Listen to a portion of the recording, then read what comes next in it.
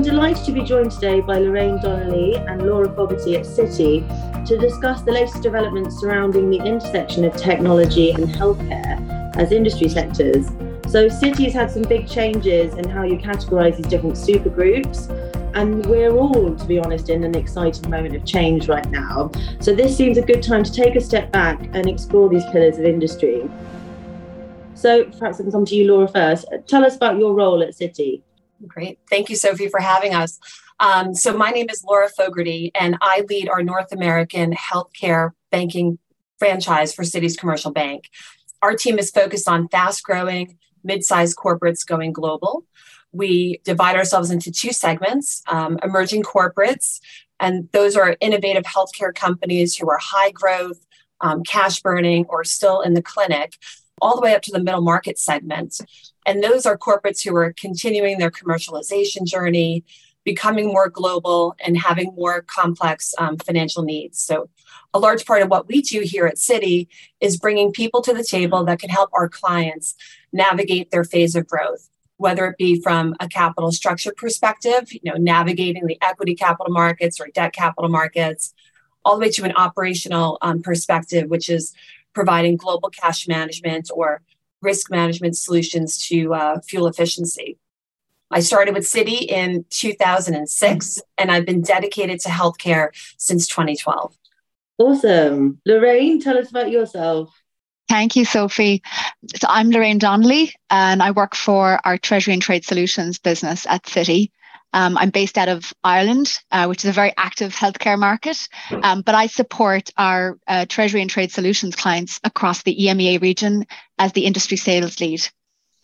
Fantastic. So now we know who you both are. So at the moment, as I mentioned, you guys have set up these different supergroups. There's a convergence now between health and wellness. How does this new supergroup plan to leverage the opportunities that are here? Perhaps Laura, I can come to you first. Yes, there was always collaboration amongst our partners covering consumer and healthcare. But the appointment of Chuck Adams in November of 2021 to lead our healthcare, consumer, and wellness supergroup really turbocharged this collaboration. And the formation of this group was quite timely, given one, the convergence we're seeing across these sectors, and two, changes in consumer behavior. We're increasingly seeing healthcare companies going outside their traditional lines of business, with medtech companies acquiring digital health companies and pharmaceutical companies partnering with device companies for things like companion diagnostics or chronic care management. In fact, I was just at the medtech conference in Boston a few weeks ago, and a large medical device company commented that of their 20 or so recent acquisitions, about half of them had a digital component. So if you take that trend coupled with the consumer, who is becoming increasingly focused on their well-being and demanding more customized products and insurance offerings, there's a real opportunity to help our clients navigate this transformation. So a lot of our advice is around forming the right relationships and developing the right capabilities.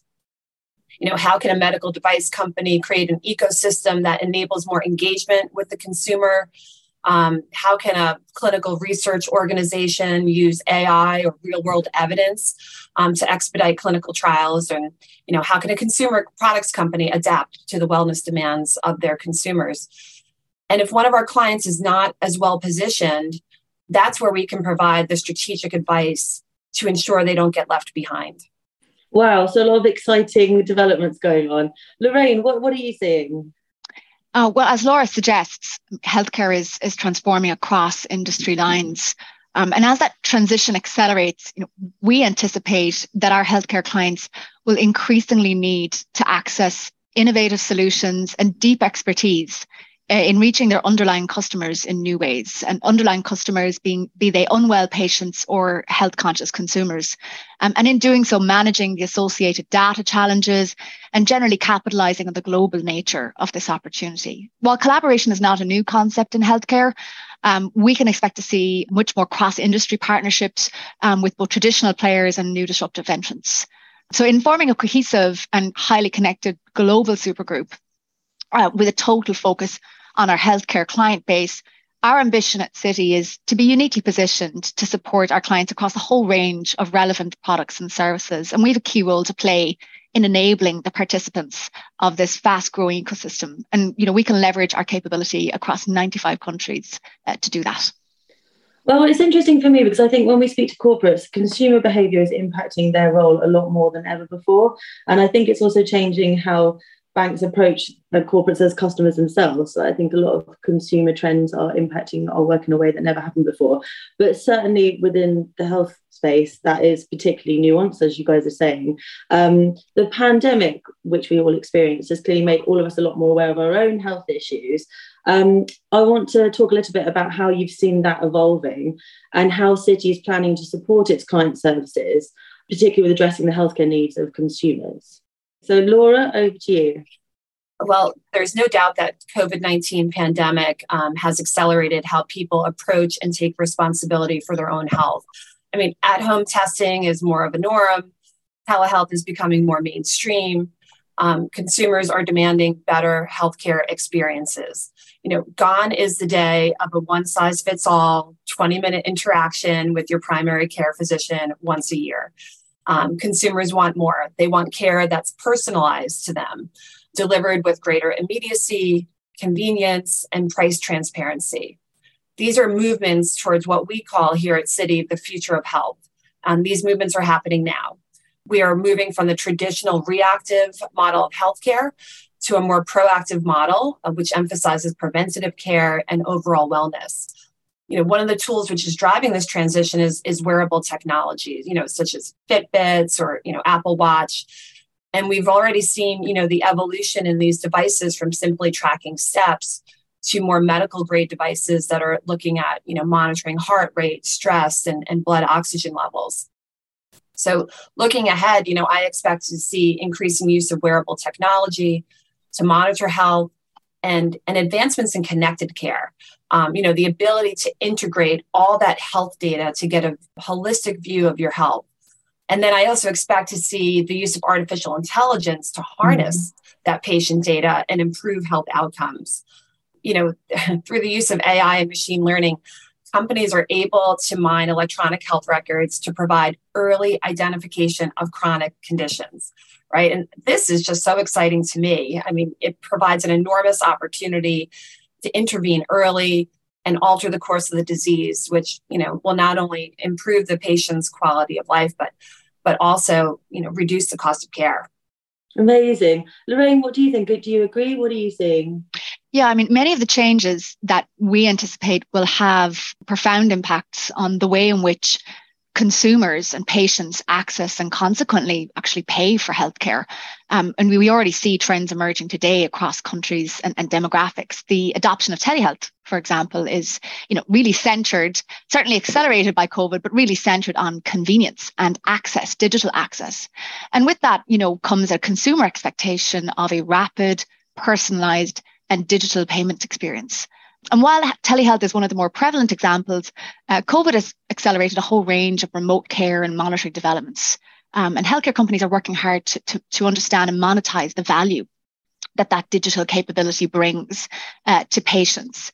The healthcare treasurer will be considering the implications of these changes also. For sure, the fundamentals of cash forecasting, currency management, working capital management, but equally in supporting the business, will want to avail of the right suite of tools at their disposal, current tools and emerging technologies to support those dynamics.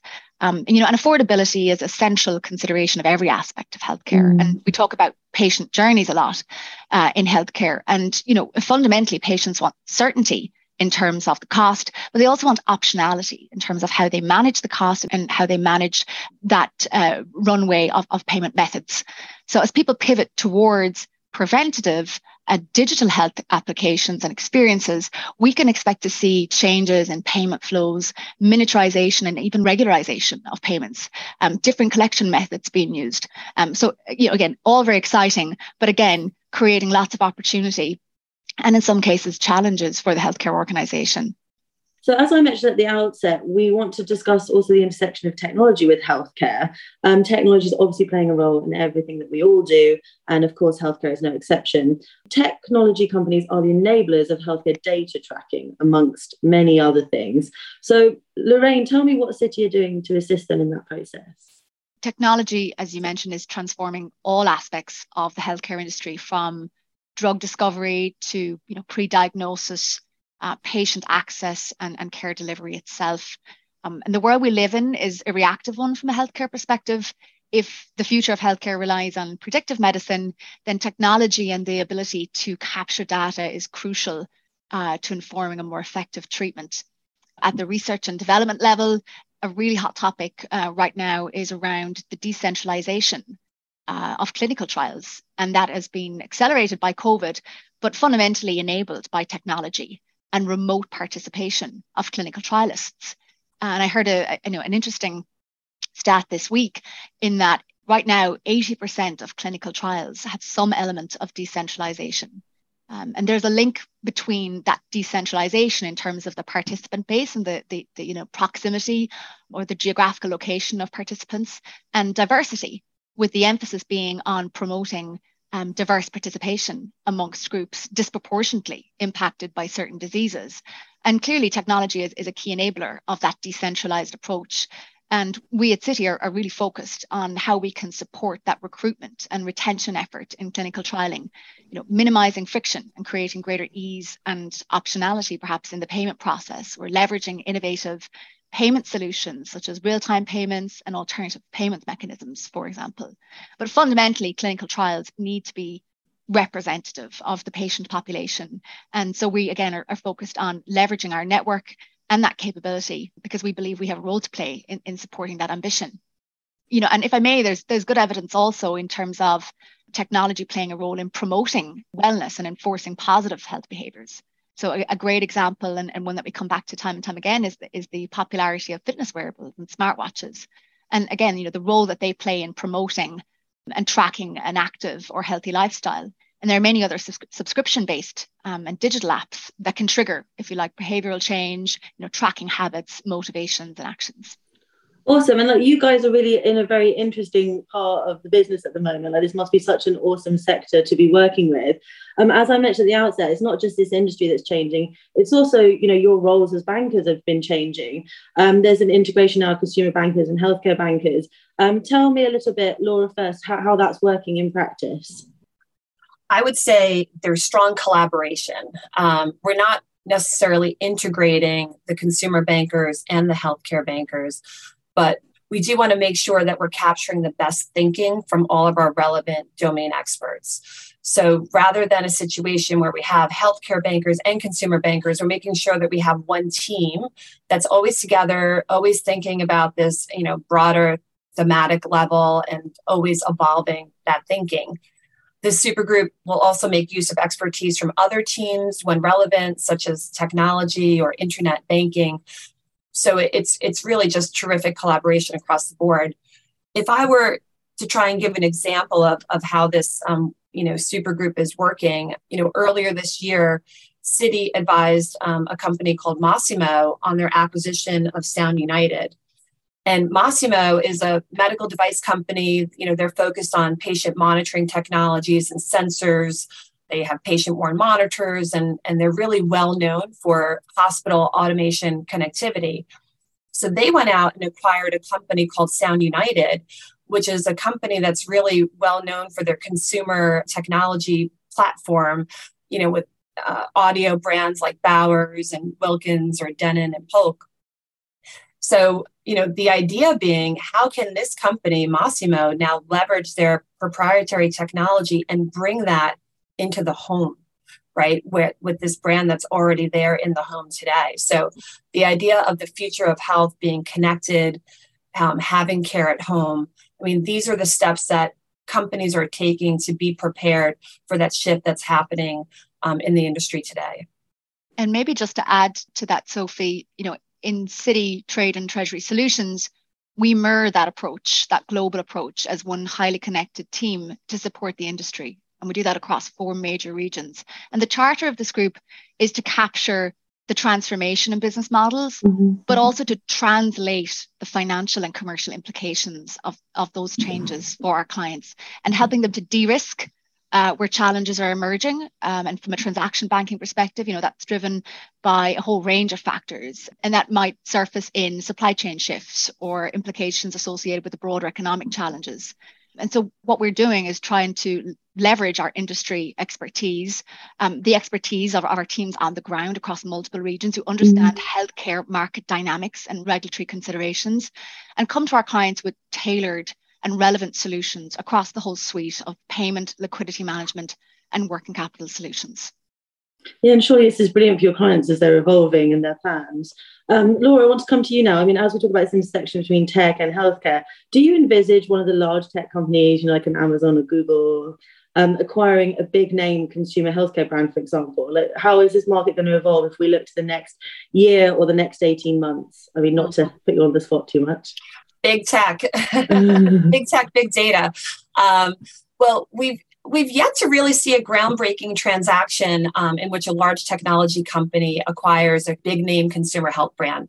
I mean, there certainly have been some notable transactions, such as Google's acquisition of Fitbit or Amazon's acquisition of One Medical, which is, a primary care clinic, and PillPack as well, which is an online pharmacy. But I think it's too early to tell if we'll still see big tech disruption in healthcare. There's an argument that tech companies don't really have the expertise to deliver healthcare, that it's really out of their wheelhouse.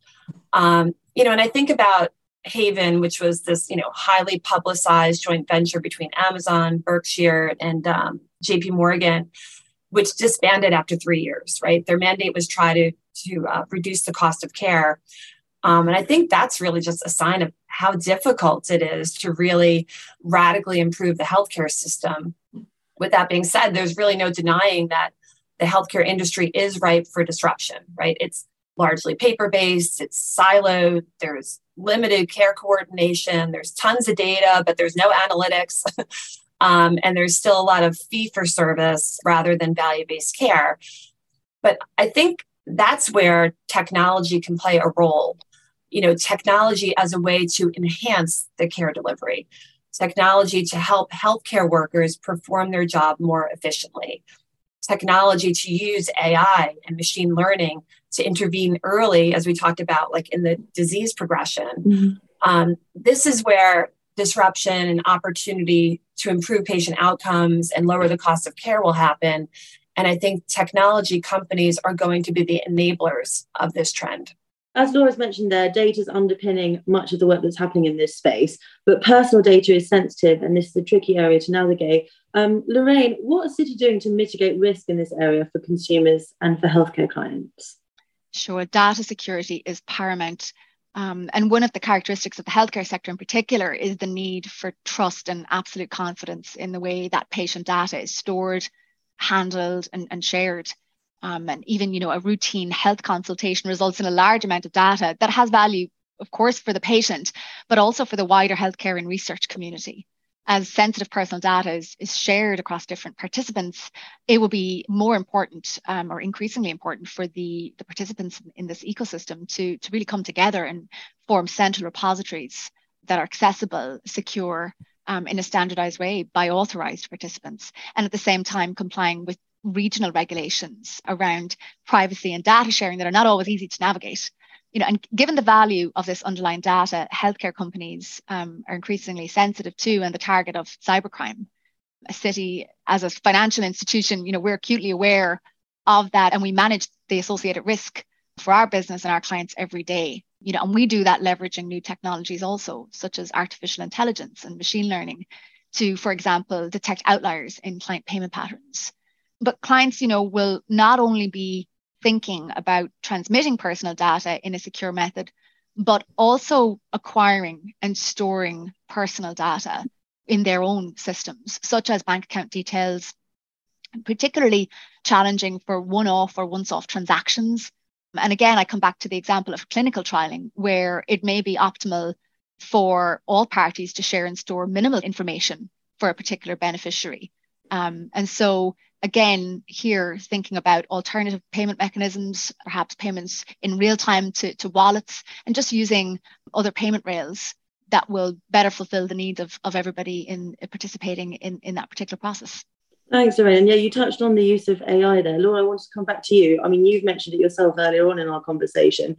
There's a lot of hype around technologies like AI. And do you think there's a danger perhaps of that detracting investment into simpler, more straightforward areas of technology that might actually create more impactful outcomes?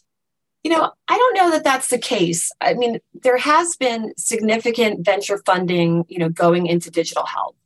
The year-on-year number of investments, this year in particular might be lower, and there may be down rounds. But I do think this is really more of a function of the broader equity market volatility and the economic environment that we're currently in. I mean, we have been in a pretty easy monetary environment up until this year. But, to put it in perspective, 2021 was a record year for digital health. There was over 29 billion of funding, and that was like double the level of funding in 2020. Now, this quarter that just closed, the third quarter of 2022, was the lowest quarterly funding in the past 11 quarters. And again, I think that reflects the market sentiment, and this data is all from Rock Health, who does a terrific job tracking the digital health funding. But if you look in terms of clinical area of focus, we're seeing mental health continue to lead investment activity by therapeutic area, followed by primary care, cardiovascular, oncology, diabetes, and reproductive and then maternal health. So there's real good distribution, I think, of where the VC dollars are going. I think the shift that's happening right now, though, is that, VC firms, as well as the public markets, sort of refocused on profitability instead of growth. And this is really leading to a little bit of a sell-off of the sector. And so it's partly related to that and, partly related to the environment that we're currently in. So what does that mean for M&A? As you start to have companies who are now at depressed levels, will we see an uptick in M&A? I think, we do here at Citi expect that there will be heightened M&A, particularly as these digital health companies start to hit funding walls, right? Their cash runway continues to deplete. So we'll see what the rest of 22, one more month, and 2023 brings. Yeah, and then when it comes to the practicalities of development, new technologies can have very long development cycles. How does this fit with the long-term view of this space, Laura? It's true. I mean, none of these innovations happen overnight. And it's just such an exciting time for healthcare because there's been a ton of healthcare innovation. I mean, you have cell and gene therapy, robotics, AI, machine learning. All of these advancements are really revolutionizing the industry. I mean, if you start with pharma, we have these novel cell and gene therapies, which have the potential to cure disease, right? I mean, that's just incredible. I mean, the first therapy was approved by the FDA in 2017, and there's only like 20 or so that are approved today. And one that I just have to highlight, it just really resonates, is this drug called Luxturna, which is used to treat a specific form of vision loss that oftentimes results in blindness. But one injection of Luxturna in your eye, and you can see again, right? So, I mean, this is just life-changing, right? Just think about the patients living in homes or children who have never really seen their parents. I mean, that's just incredible. But these breakthroughs take time. So, it takes an average of 10 to 15 years to develop one new medicine from initial discovery through regulatory approval. And it's quite costly, right? The average, it can range from $1 billion to $3 billion. So long development times. But, when you get these sort of breakthroughs, I think improving patient lives and outcomes it's worth it. One thing that I'm monitoring that I'm super excited about is 3D printing in healthcare. It's currently being used in the industry today, from like clear aligners to some medical devices.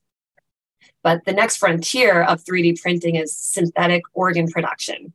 So, I mean, how incredible would that be to be able to customize an organ transplant for kidney, liver, heart or lung? So again, we talked about tech, tech entrants, are coming in, they're providing new sources of capital, they're transforming the industry. It's just a super exciting time for healthcare. Okay, excellent. So Laura, back to you. healthcare applications, as we've mentioned, are collecting a huge amount of data. Is there a danger perhaps that there becomes a disconnect between the focus being on health results rather than on companies just collecting as much valuable data as possible? If you think about it, I mean, the transition from paper to electronic and being able to, collect and synthesize this data is all very new, right? It's all new territory. It wasn't until something called the High-Tech Act and Meaningful Use Incentive went in place in 2009 that most U.S. healthcare systems really began the transition from paper to electronic health records. So, the first stage was data capture, then it was, advanced clinical diagnostics, and now it's all about improving patient outcomes. Mm-hmm. So what you have right now is a race to aggregate and compile healthcare data as fast as possible, to repurpose it, create a use case, monetize it, and have a clinical impact. So we're seeing a lot of real world evidence companies emerging, like Definitive Healthcare or Komodo Health. And what do I mean by real world evidence? It's using the actual experience of patients in the real world as captured in these electronic health records, payer networks, lab reports, et cetera. So I think part of what makes a company appealing is what they do with the data, right? You can have companies that simply acquire the data and provide you a raw data set, or you can have companies that curate the data with proprietary data sets, which can be used, again, for early identification of chronic disease or to complement drug discovery. So it wasn't really until 2018 when Roche acquired a company called Flatiron Health for almost $2 billion that it was the first deal of its kind in that you could provide value or recognize value for the data, for the health data. And in this case, it was Flatiron who had an oncology-specific electronic health record, and they had curated those data sets that were used for cancer research. And I think Roche, believed that this data would help accelerate the development and access to new cancer treatments. So that was really the first transaction. And, since then, we've seen a real interest in real-world evidence companies as a result. So I think data is great, but data that you can do something with is more great, more valuable. Absolutely. And I love that you mentioned Roche there because they've actually won a few Adam Smith Awards with us for their phenomenal work. Fantastic. Okay, so all that remains for me to say is just say thank you so much to Laura and Lorraine. It was certainly an exciting time at Citi, and I love having these conversations that really allow us to go in on one sector area and really address the intricacies of it, because I think that is just the nature of how the industry is going right now. There is no one solution that fits all corporates anymore, and it's so unique and bespoke, the work that needs to be doing. So thank you so much for sharing that with me, with both of you. Thank you. Our pleasure.